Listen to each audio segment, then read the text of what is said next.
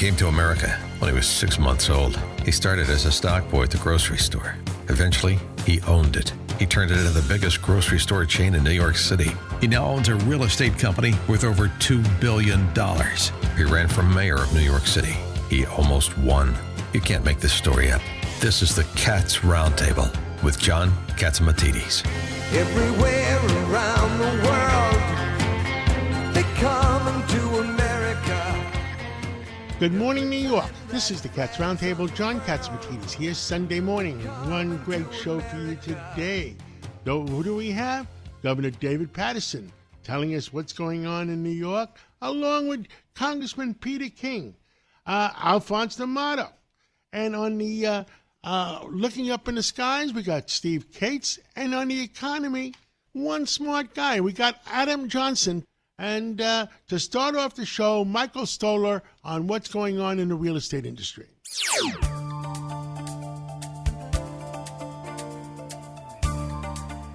Good morning. This is Michael Stoller for the Stoller Real Estate Report on the Cats Roundtable. This morning I have the king of retail leasing, somebody I've known for many years who's been very helpful to me in helping me find guests for my TV shows and just for market information. Jeff Roseman, a founding partner of the Newmark's retail division and a vice chairman, correct, of the firm, Newmark and Company. So, Jeff, we were talking the other day, and I was a little surprised from your comments that you said retail is in favor. It's a favored asset today. I still remember when they said retail, walk away from it. Banks, no lending, nothing over there. What happened?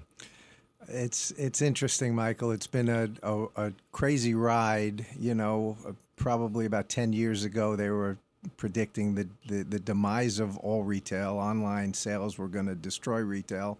You had a lot of old chains that were sort of getting on in years that were losing customers. And so it was a perfect storm that people were sort of welcoming in the internet as a way to shop. I think as time evolved and people started shopping online seriously, you realize that while it's good for paper towels and sneakers that you're not buying suits and clothing and jewelry and furniture and, it's pretty much a wild card when you're doing that. So retailers, geared up a bit. The pandemic sort of bloomed a whole new group of people who wanted to build a better mousetrap, who said, I could sell eyeglasses better, I could sell croissants better, I could do, teeth whitening better. And lo and behold, it's just been incredibly... So with regard to that, when you talk about the glasses, the eyeglasses, Warby Parker is a perfect example. They were an internet company, and today they're a major retailer. Correct. Amazon is a retailer, and I think all of the online retailers realized quickly that they needed another channel, and people really wanted to go in and bond with the brand and be able to, know what they were getting into. So there are no strict online retailers anymore. Everyone's got combination. Now, with regard to the retailers, let's talk about the landlords.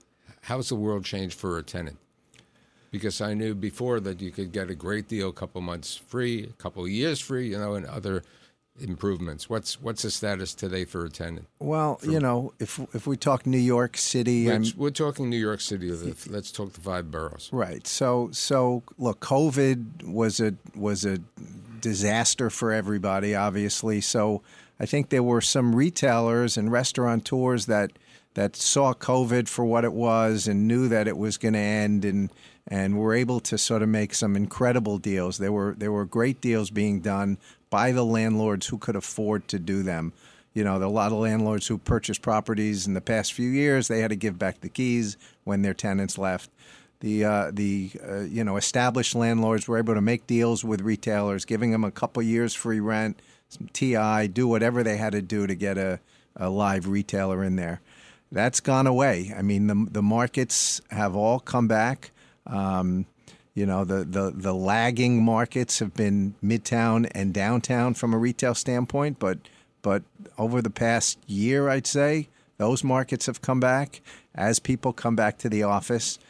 But there's not a market in the city right now, or from a retail standpoint, that is not flourishing. Now, you were talking to me also with regard to restaurants. What's happening in the restaurant world? There's a lot of restaurants. I think as a way to get people back to the office, a lot of landlords have welcomed restaurants in and are converting old retail spaces or bank spaces into restaurants. They are paying up for the right brands. I mean, SL Green is a prime example of someone who has made a lot of deals with restaurants over the past year or so. They realize it's an amenity. It does bring people back to the office, and it just is a feel-good use on the ground floor as opposed to maybe a bank or some other bland retailer. How is the Hudson Yards area and the Brookfield West area on the far west side doing in retail? It's phenomenal. I mean, I think that what Vornado has done with both Penn Station and Moynihan Station are game changers. I mean, Moynihan Station, anytime I'm showing a retailer around that part of town, I walk them through both Penn and Moynihan just so they get a feel for sort of, the transportation hub that takes you to this part of town. Manhattan West has done a great job. Whole Foods is always packed. There's a number of restaurants in there. It feels good.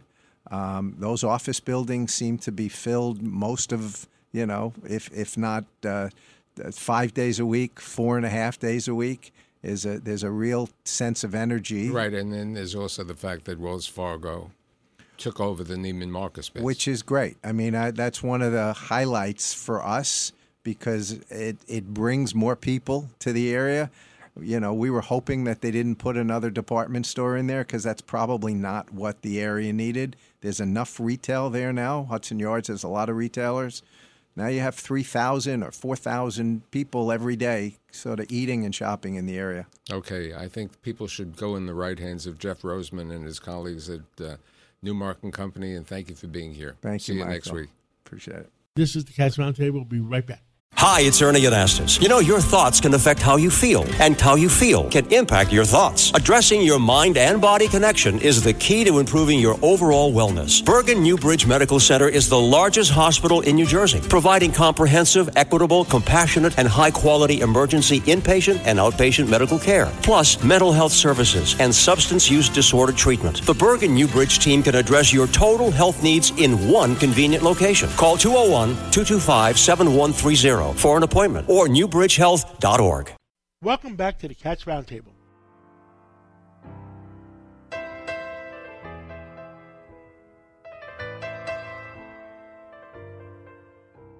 With us today is former Governor David Paterson, and he is one common sense ex-governor. I hate to say the word ex.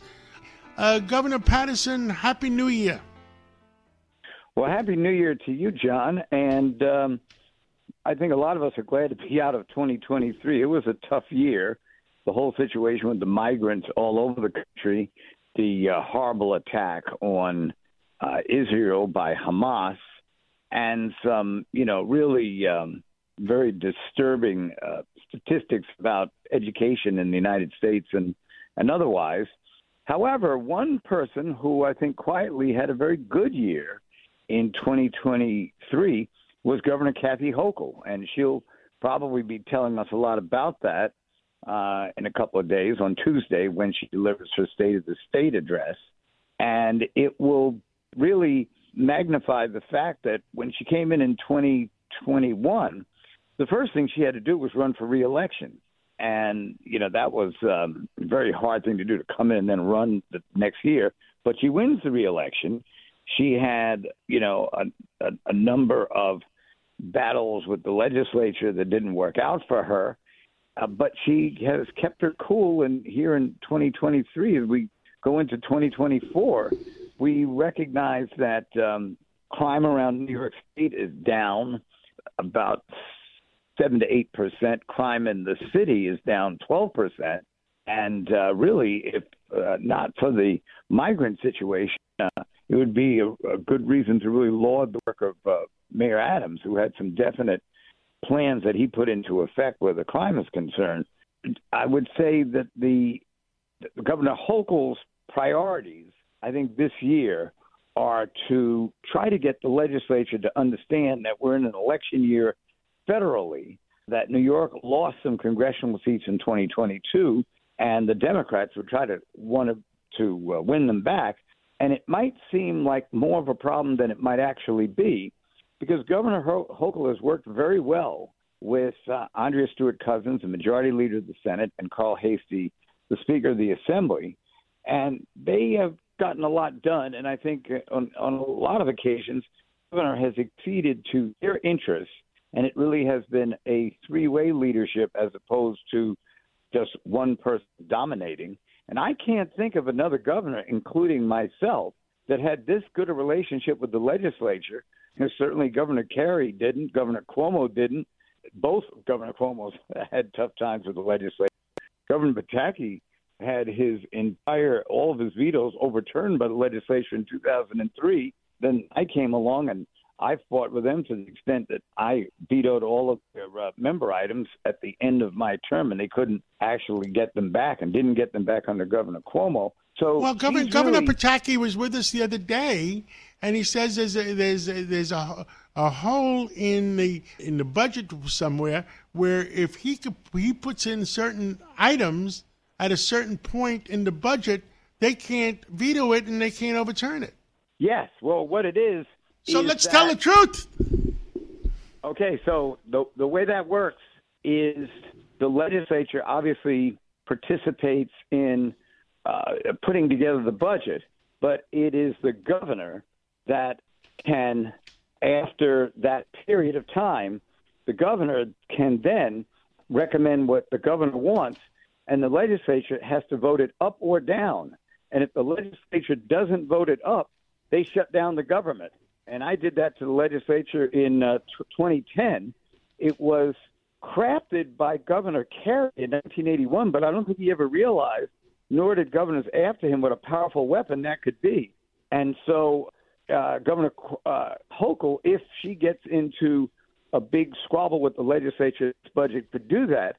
But she's managed to pass these budgets the last 2 years without that problem. So it should be a pretty good year for her. And I think if she tries to pull the party back a little bit from where the extremists, the Democratic Socialists are going, that the Democrats could pick up a few seats for Congress. You mean, we hopefully she can get that done, but before everybody else moves out. I mean, tell me about Mayor Adams and his executive order on the bus situation from Texas. Now, I understand the buses are going to New Jersey, and then they're putting them on a railroad car to go back into Manhattan. I mean, that's a way around the executive order. New Jersey doesn't want them. What the heck is going on, Governor? It's a very tough thing. It worked politically if you live in Texas for Governor Abbott. It was kind of a brilliant idea he had to ship the migrants to other states.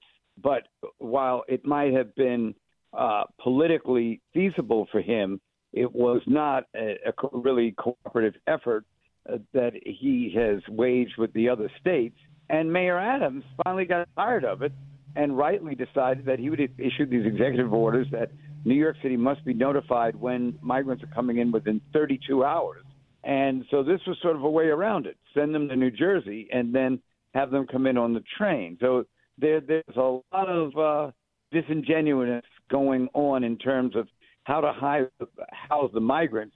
I think that Mayor Adams is laudable in the fact that he stood up to the federal government and challenged them why they have picked New York out really more than any other state to ship migrants, and why they haven't sent any money to help try to place them or any of the services that people need when they move to a new territory. And then they had a problem with the fact that after 60 days, some of the children that were in school would have to come out because they had to move because that was a limited time that they could stay at certain facilities that was set up.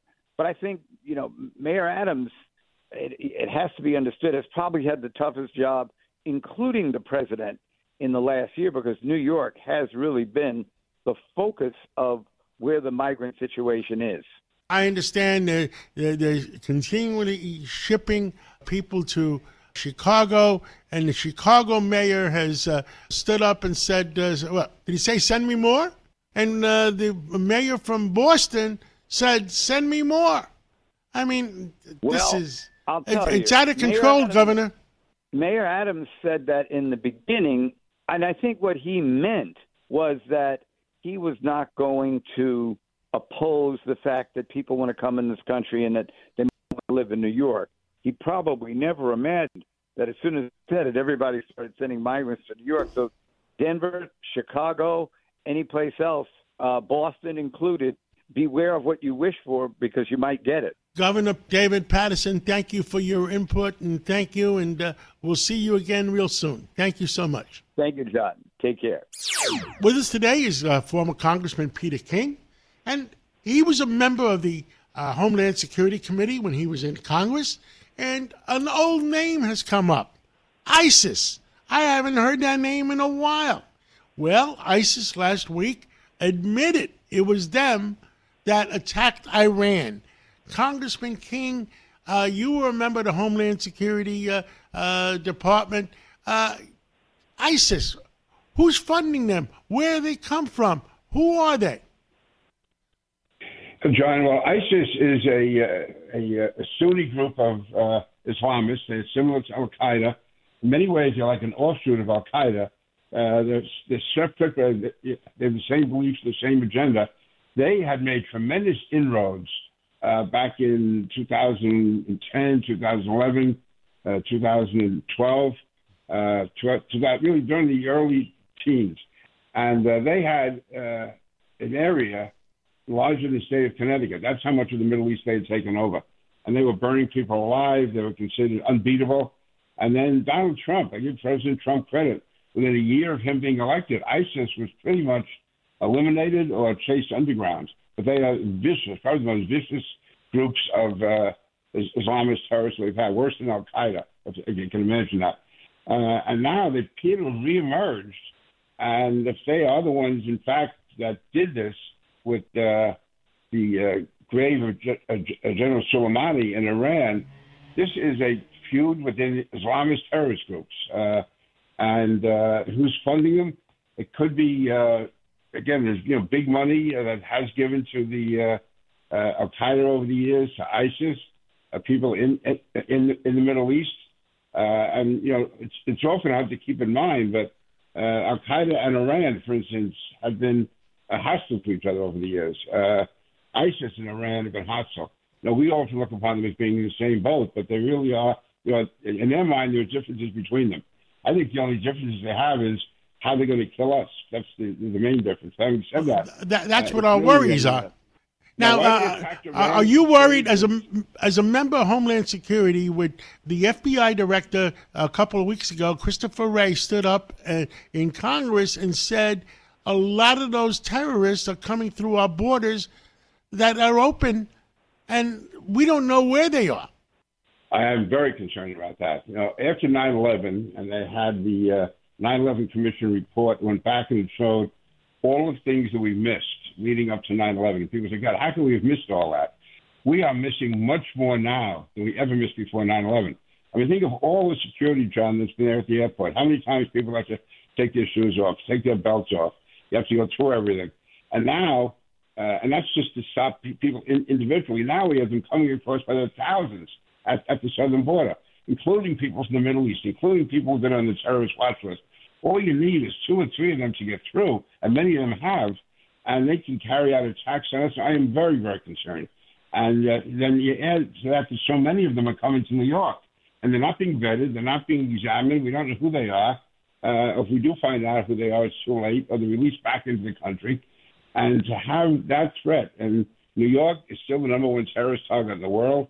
We have so many large collections of people, whether it's on the subways, whether it's in theaters are out of department stores. So many vulnerable facilities. So many houses of worship in New York. So many playhouses. So many iconic buildings and structures. So now I am very concerned, and it's really only a matter of time unless we do something more severe than we're doing now. Because right now we're doing nothing. I mean, I shouldn't say nothing. The FBI, the police, they're trying to monitor. But how do you monitor when you have, let's say, in New York, when you have so many millions and millions of people trying to scout everyone that's in there? We used to, in the past, we used to have actually investigations, or we used to have people monitoring different communities, so we knew who from which immigrant groups here could pose a problem to us.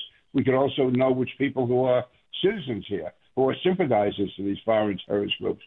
Now, so much of that has gone away. The FBI is limited in what it can do. The NYPD is limited in what it can do. And on top of that, we're having thousands upon thousands of unvetted immigrants coming into the country. So it's really, to me, it's been almost a miracle we haven't been attacked yet. Yes, I agree. Congressman, I agree with you 100%. It seems like by bringing up the price of oil, where President Biden brought it up to $100 a barrel, it made all those OPEC nations rich again, and they're using the money to fund all the terrorist groups. And then with the open borders, those terrorist groups are just walking into the United States. I mean, you can't make this up. This is the stupidest thing I ever heard in my life. Yeah, John, if somebody come to us several years ago and said, this is what the president's going to do, we'd say, what, are you crazy? No one would think of doing that. And yet that's what's happened. We are enriching Iran. Iran is the main state supporter of terrorism in the entire world. And we have now managed to, one, cut back on our energy production. Secondly, make Iran so much more wealthy, and also by easing the restrictions on them, by increasing the price of oil. All these things have been done only bolster Iran. Iran uses that funding to supply terrorist groups all over the world, plus building up its own resources. No, this is you wouldn't believe it. If somebody submitted this as a script for a play or a movie, they throw it out and they say, no president of the United States would ever do that. But yet President Biden is doing it and has done it. Thank you, Congressman King, for speaking out for America. You've always spoken out in your 28 years in Congress. You continue to speak out. God bless you. God bless America. And may the American people wake up and say enough is enough with this, over what's going on with our borders. Thank you so much. John, thank you. This is the Cats Roundtable. We'll be right back. With everything you have on your plate, earning your degree online seems impossible. But at Grand Canyon University, we specialize in helping you fit a master's degree in business into your busy day. Your graduation team, led by your own GCU counselor, provides you with the personal support you need to succeed. Achieve your goals with a plan and team behind you. Find your purpose at Grand Canyon University. Visit gcu.edu. Welcome back to the Cats Roundtable.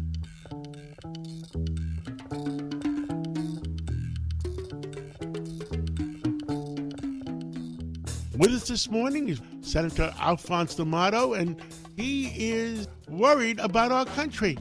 Senator D'Amato, welcome to the new year. Tell us, are we going to save the world? What the heck is going on? I don't think we're going to save the world unless Joe Biden changes completely. And I don't see him changing completely, John. You know, when Trump left, okay, we were, this country, in a much better position than we are today. And what did Sleepy Joe do? He normalized relations with Iran.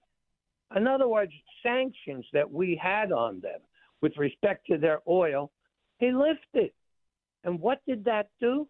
That gave Iran $50 billion. $50 billion that they had that they wouldn't have had for their war machine. And, you know, just in the past 3 months, we've had 110 attacks against U.S. forces in the Middle East, all right? And who sponsored them all? Iran. You would think that we would at least impose the sanctions. And what is Iran looking to do? They're looking to go nuclear. And what are we doing? And by the way, why do you think the Hamas attacked Israel? You tell me. Iran paid them. Iran panicked. Iran panicked because Israel and Saudi Arabia were talking about normalizing relationships, which would have been fantastic for that region. And Iran couldn't stand that. That would be terrible because Iran is attempting to create havoc in that region and become the monster power. And she really has become a monster power as it relates to having the military capabilities, okay, and is very close to going nuclear. And so Iran panicked because if Israel and Saudi Arabia come together, they become the power. They neutralize Iran. And what does Sleepy Joe do? Nothing.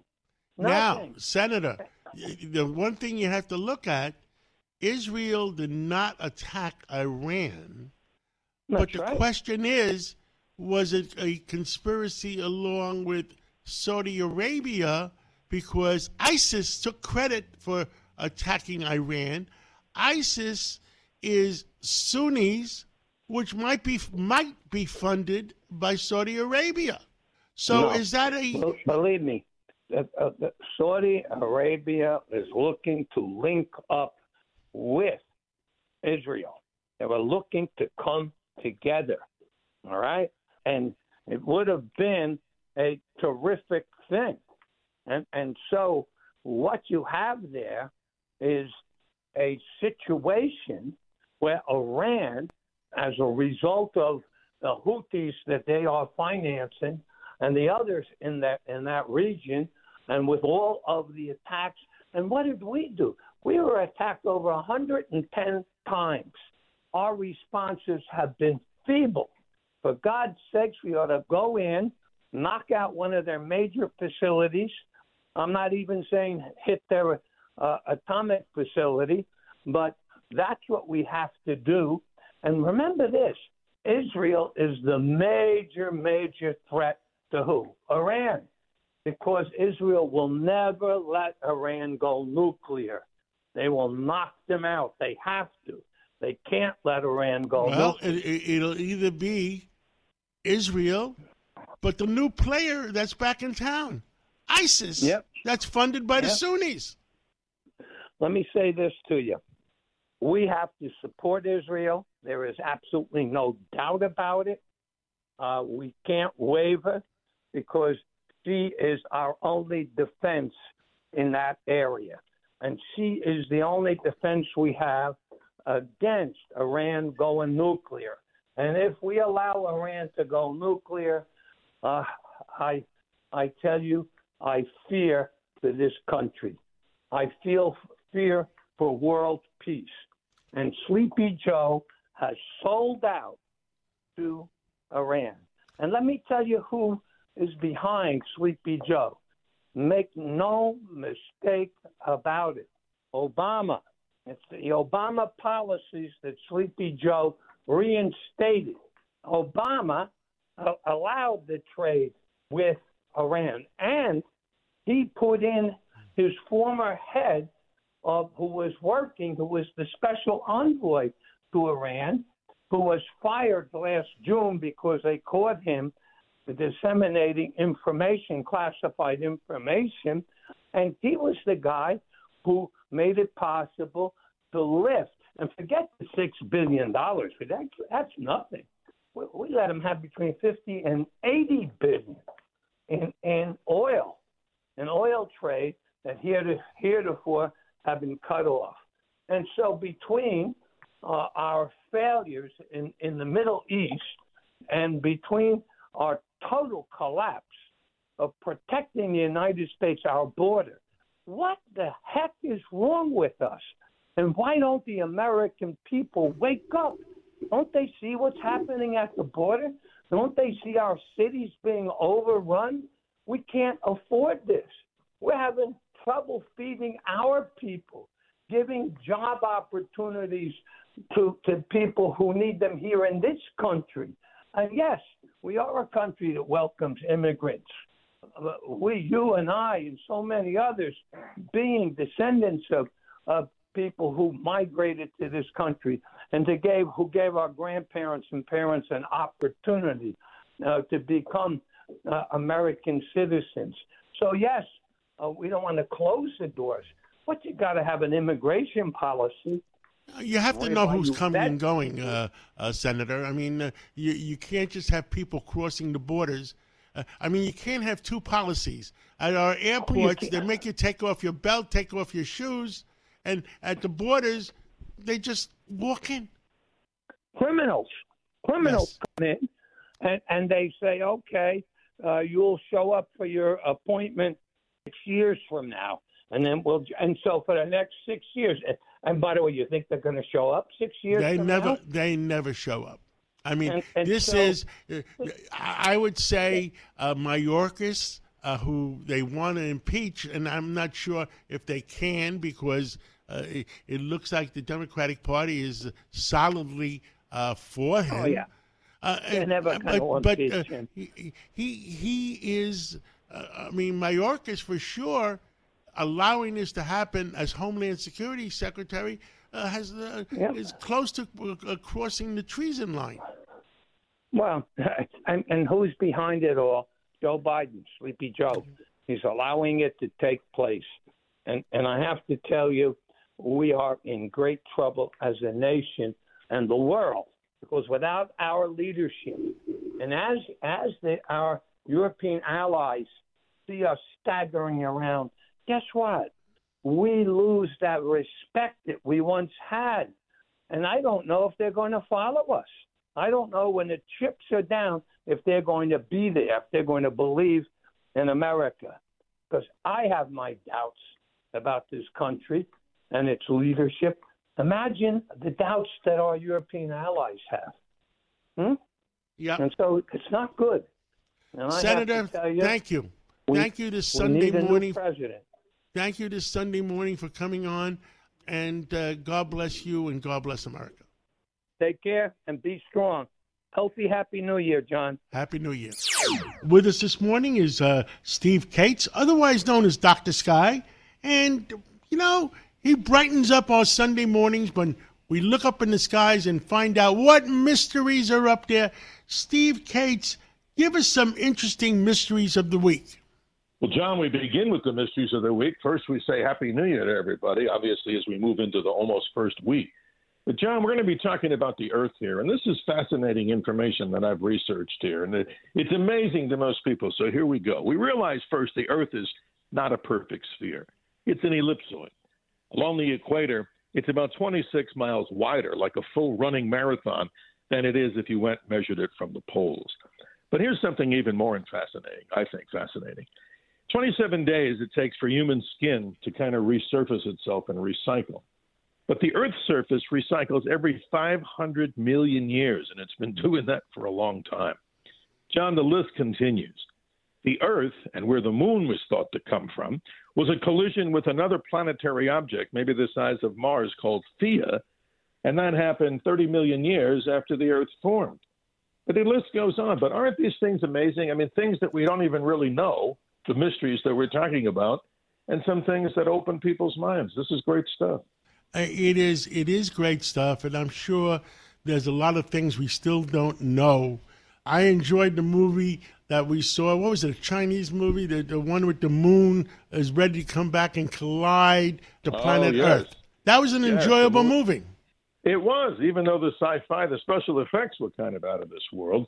But we hope that, of course, the moon never turns into that kind of a close object. But, John, well, like we said last week, we got to worry about it in at least 1,000 years. Absolutely. But see, the moon is receding, which is kind of good and kind of bad. But here's a few other amazing Earth facts. Here we go. Parts of Antarctica, which is really just a cold desert, have never seen rain in 14 million years. That's almost incredible to believe. How can we believe that? but it's true. And here's another one. The highest point from the Earth's center is not Mount Everest. It's 29,032 feet high. We say that it's the Mauna Kea volcano, which is in Hawaii. But actually, that's not even accurate. We find a mountain in Ecuador called Mount Chimborazo, which is some 6,800 feet higher than Everest if you measure it from the center of the Earth. And here's another strange fact. The majority of the Earth's population lives in the northern hemisphere. We probably knew that, but half of the population of the world lives in Asia. That's 60%. And the most big populated city in the world is Tokyo. They suffered a big earthquake in that area, 35.8 million people. But here's another outstanding fact, and we could go on, but this is the last one for now. There's plenty more. John, the Earth's entire population of 8 billion people could fit entirely into the area, the landmass of Los Angeles, if you put 10 people per square meter. Now, that's amazing. That's fitting 8 billion people into the area of Los Angeles. It goes to show you how the things we know on the Earth, maybe we take for granted. Yes. Now, I got a question for you, and you got to put on your memory cap. We spoke about a year ago about that map that was found by a Turkish captain or whatever. He had it with Antarctica, showing the true map of Antarctica that we speculated it could have been from the Library of Alexandria. And that's certainly not 14 million years old. No, and that's incredible. So where did that map come from? Exactly. Otherworldly connections, we don't know. But you're so right. If you look at the map and you match what the real map is from satellites, it's pretty much spot on. We have no idea how those people created that map. Another of the most incredible mysteries about the Earth. But, John, not to change the subject, but to enlighten people because there's so much going on. Last week, we found out the most powerful solar flare of this whole solar cycle happened on New Year's Eve, an X5, and it sent out an amazing amount of energy. We found out that on the 4th of January, that same sunspot group called Active Region 3536 blew out another flare, a big M4 flare. And what's it doing? It suppresses radio waves in the northern hemisphere of the Earth. Anywhere between 35 megahertz and 10 megahertz gets wiped out for a while. They call it a polar cap absorption. Why am I telling you all this? Because this solar cycle is heating up way stronger than what we thought before. And the ironic thing here, this is always mind-boggling to me. Folks, did you know, and John, that the Earth was closest to the sun on January the 4th? And people may be wondering, why is it so cold? Well, the southern hemisphere obviously gets a much stronger summer as the opposite hemisphere has that season. So many amazing things, don't you think? The question is, our government is pushing us to an all-electric operation. Yes. What happens if we get the wrong solar flare, or one of our enemies that is circling the Earth presses the wrong button and knocks out a grid system? We're going to be living in the land of the jungle. No car, right, because electric car, and no heat because they only want electric heat. You can't even charge your iPhone because no electricity. We'll be living in the land of the jungle. Well, John, you're so right. I'm your brother in common sense. And at one time, myself and my partner had a Tesla. Now, we sold it for different reasons, but the reality is the limitation on the distance it can travel, we all know that. The inability for having all these charging stations, you're going to have to use fossil fuels to generate this or nuclear power. But even more prolific, as you bring up, and people who believe in common sense have to take a look at this. Obviously, a major solar flare would literally wipe out so much of the Earth's dependable, sources of calling it electricity or what have you, that we really need to have what we call the backup power. And I don't usually get political here, but I'm 100% in line with what you say. We need to keep drilling. We need to keep expanding our energy independence here in this country, not only because it's the right thing to do, common sense, but because look at what other nations in the world could do to us if indeed they wanted to cut off our existing supplies or supplies that we depend on. We need to do simply like you say all the time. We need to be energy independent and drill and find other solutions. There are many other solutions out there to the energy problem. And many people lean on nuclear, which could be done safely. Many people disagree with that. But, John, moving off from the normal conversation that we have, It's so interesting to talk about these things in the year 2024. And wrapping it up, finally, my friend, we talk about the live sky. There's only some 90 days between now and the total solar eclipse. And the listeners across the nation of the Cats Roundtable are going to be in for a good treat. We're going to be talking about this, of course, as much as often as you would want and as much as the people want to hear. But that total eclipse, John, is going to be visible far and wide throughout the state of New York. And it's a rare event. Won't happen for us in that area of New York for another 375 years. Amazing. Steve Cates, Happy New Year. Thank you so much for filling us in, and we'll catch up with you again real soon. This is the Cats Roundtable. We'll be right back. Welcome back to the Cats Roundtable.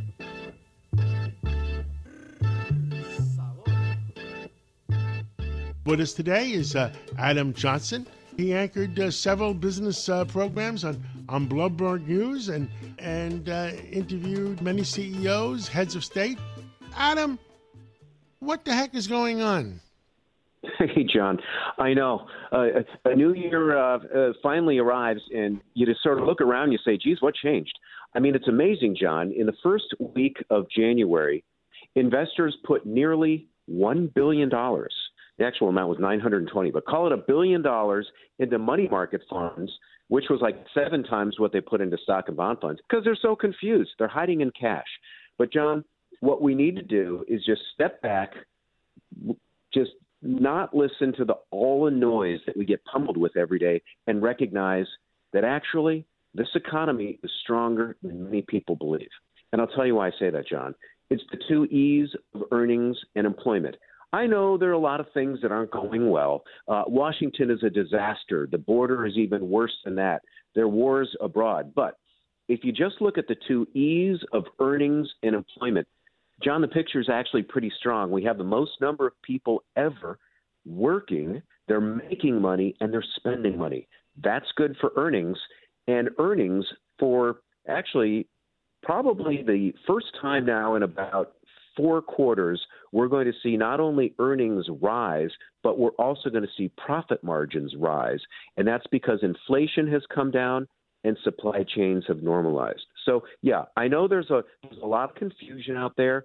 I know that the world is far from perfect, but from my point of view as a stock investor, I actually like what I see for 2024. I'm fully invested, by the way.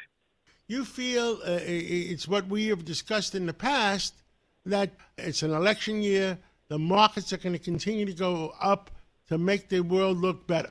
Yeah, yes, exactly right. You know, in fact, if you go back historically since World War II, and my friend Dan Clifton over at Strategas Research has done this. Dan, by the way, is the institutional investor #1 rated Washington policy analyst, year in, year out. He is so good. And what he did is he went back to World War II, and he said, you know, what happens over the 4 years between presidential elections? And what he found is that in the election year, and this is an election year, government pulls out all the stops because incumbents, both Republicans and Democrats, doesn't matter who's in the office, but whoever is in the office, they pull out all the stops to get reelected. And, you know, that basically means throwing money at people to buy votes. And I know that, you know, the high and mighty people in their you know, ivory towers would say, oh, my gosh, how could you say that? Well, because that's what they do. From additional spending measures to additional subsidies to enhancements, you know, it's just politicians being politicians. You know, they've learned, Republicans included, I hate to say as a Republican, but Republicans, you know, too, have learned that if you spend money, the voters respond. That was, you know, you remember Ronald Reagan used to talk about tax and spend Democrats with the emphasis on, well, probably both. But, you know, the assumption was that if you spent money, you got all the people behind you. Well, Republicans have learned that too, because during COVID, you know, we had to survive, and everybody in government threw as much money as they could at the rest of us, and the rest of us liked it. And so, unfortunately, we've got a spending problem. But, yes, to your point, John, it's an election year, and government is going to pull out all the stops because all these guys want to get reelected. Oil is on the soft side, and because you can't get elected if you have $5 a gallon oil, and interest rates, even though on Friday they had a little bit of strength, I just don't see it. I mean, well, what do you think on interest rates and oil? Let's just first talk about interest rates, because that's been the thing that, just crushed markets and all of us too, in so many different ways. The inflation, the higher interest rates, it just made everything more expensive. Inflation was over 9%. It's down to 3%. The goal is to get it to 2%. So we're getting a lot closer. The last percent's probably going to be hard, but it gives the Fed cover to start cutting rates, and that's very helpful. Now, if you want to sort of play the skeptic, you could also say, well, the White House might be pressuring the Fed to cut rates because if rates go down, it lowers prices for everybody. So, yes, fine. There could be some political pressure. We'll never really know because all that stuff happens behind closed doors, as you know. But, yes, that's certainly something that could play out. And rate cuts, depending upon how fast they happen and what the commentary is from Chairman Jerome Powell, there are going to be plenty of people, looking for that, trying to connect the dots. As far as oil goes, John, believe it or not, and I say this again, as you and I have discussed, I'm a former oil trader, so I watch oil pretty closely. And believe it or not, the world is actually pretty well supplied. The U.S. is now the world's largest producer, 13.3 million barrels a day, in spite of the Biden administration trying to restrict drilling on federal land. And the other thing, John, is that because the Biden administration is trying to pursue the green agenda, clean energy, they're kind of turning a blind eye to Russian exports. They've allowed Iran to come back to the market. And they've even given Maduro down in Venezuela the green light to start exporting again. And those barrels were held off the market for years. So my point is there's a lot of oil out there, which is why I think oil is only $75 with 2 wars happening instead of, $100 with 2 wars happening. And again, politicians want to get reelected, and if gas prices are too high, that makes it hard. So yeah, I think you're right, John. There's pressure coming from on high in Washington to keep oil down and to lower interest rates simultaneously, because both are good for consumers. Anything new? We got 1 minute left. Anything new on electric vehicles? There's so much controversy going on lately. Yeah. Well, for the second week in a row, Tesla is recalling 2 million cars. 2 million 2 weeks ago in the U.S., 2 million this past week in China. And the problem is with the auto steering. I mean, look, anyone who thinks that you can just get behind the wheel of a car and not steer it, honestly, that's the most irresponsible thing I've ever heard. It's just crazy. Maybe one day, when there are all kinds of special paints that are painted onto the road that then sensors in the cars can read, and there's no snow, and there's no rain, and there's no fog, right? Maybe one day autonomous driving will work. I mean, it probably works in a factory if it's just a robot moving boxes around an aisle where there are no other people. But when you talk about autonomous driving, which is kind of linked to electric vehicles, yeah, that's just crazy. It's not ready for prime time. And just plain old electric vehicles, forget autonomous vehicles, but the electric ones, there aren't enough chargers. And they're expensive. So, I think we got all excited about it, and we got ahead of our skis. Electric vehicles are out there, fine, but, we're going to have gas-powered cars for a long time. Adam Johnson, thank you for your report, and we'll catch up again real soon next week. Thank you so much. Oh, sounds great, John. Thanks. Thank you for being with us for the Cats Roundtable Local Edition, the #1 show on Sunday mornings in New York. Keep listening to us for the Cats Roundtable National Edition between 9 o'clock and 10 o'clock. So we'll be back to you in a few minutes after the news. This is Greg Kelly for Priority Gold. What does it mean to be America's precious metals dealer? It means that you're in touch with the hearts and minds of those who love this country, value our freedom, and want to protect the future. Priority Gold is that precious metals dealer. They've helped thousands of Americans back their retirement with solid gold and silver. Call Priority Gold at 888-506-6439. Receive free shipping, free storage, a free investment guide, and one of the best purchase experiences in the industry. Call now or go to PriorityGold.com.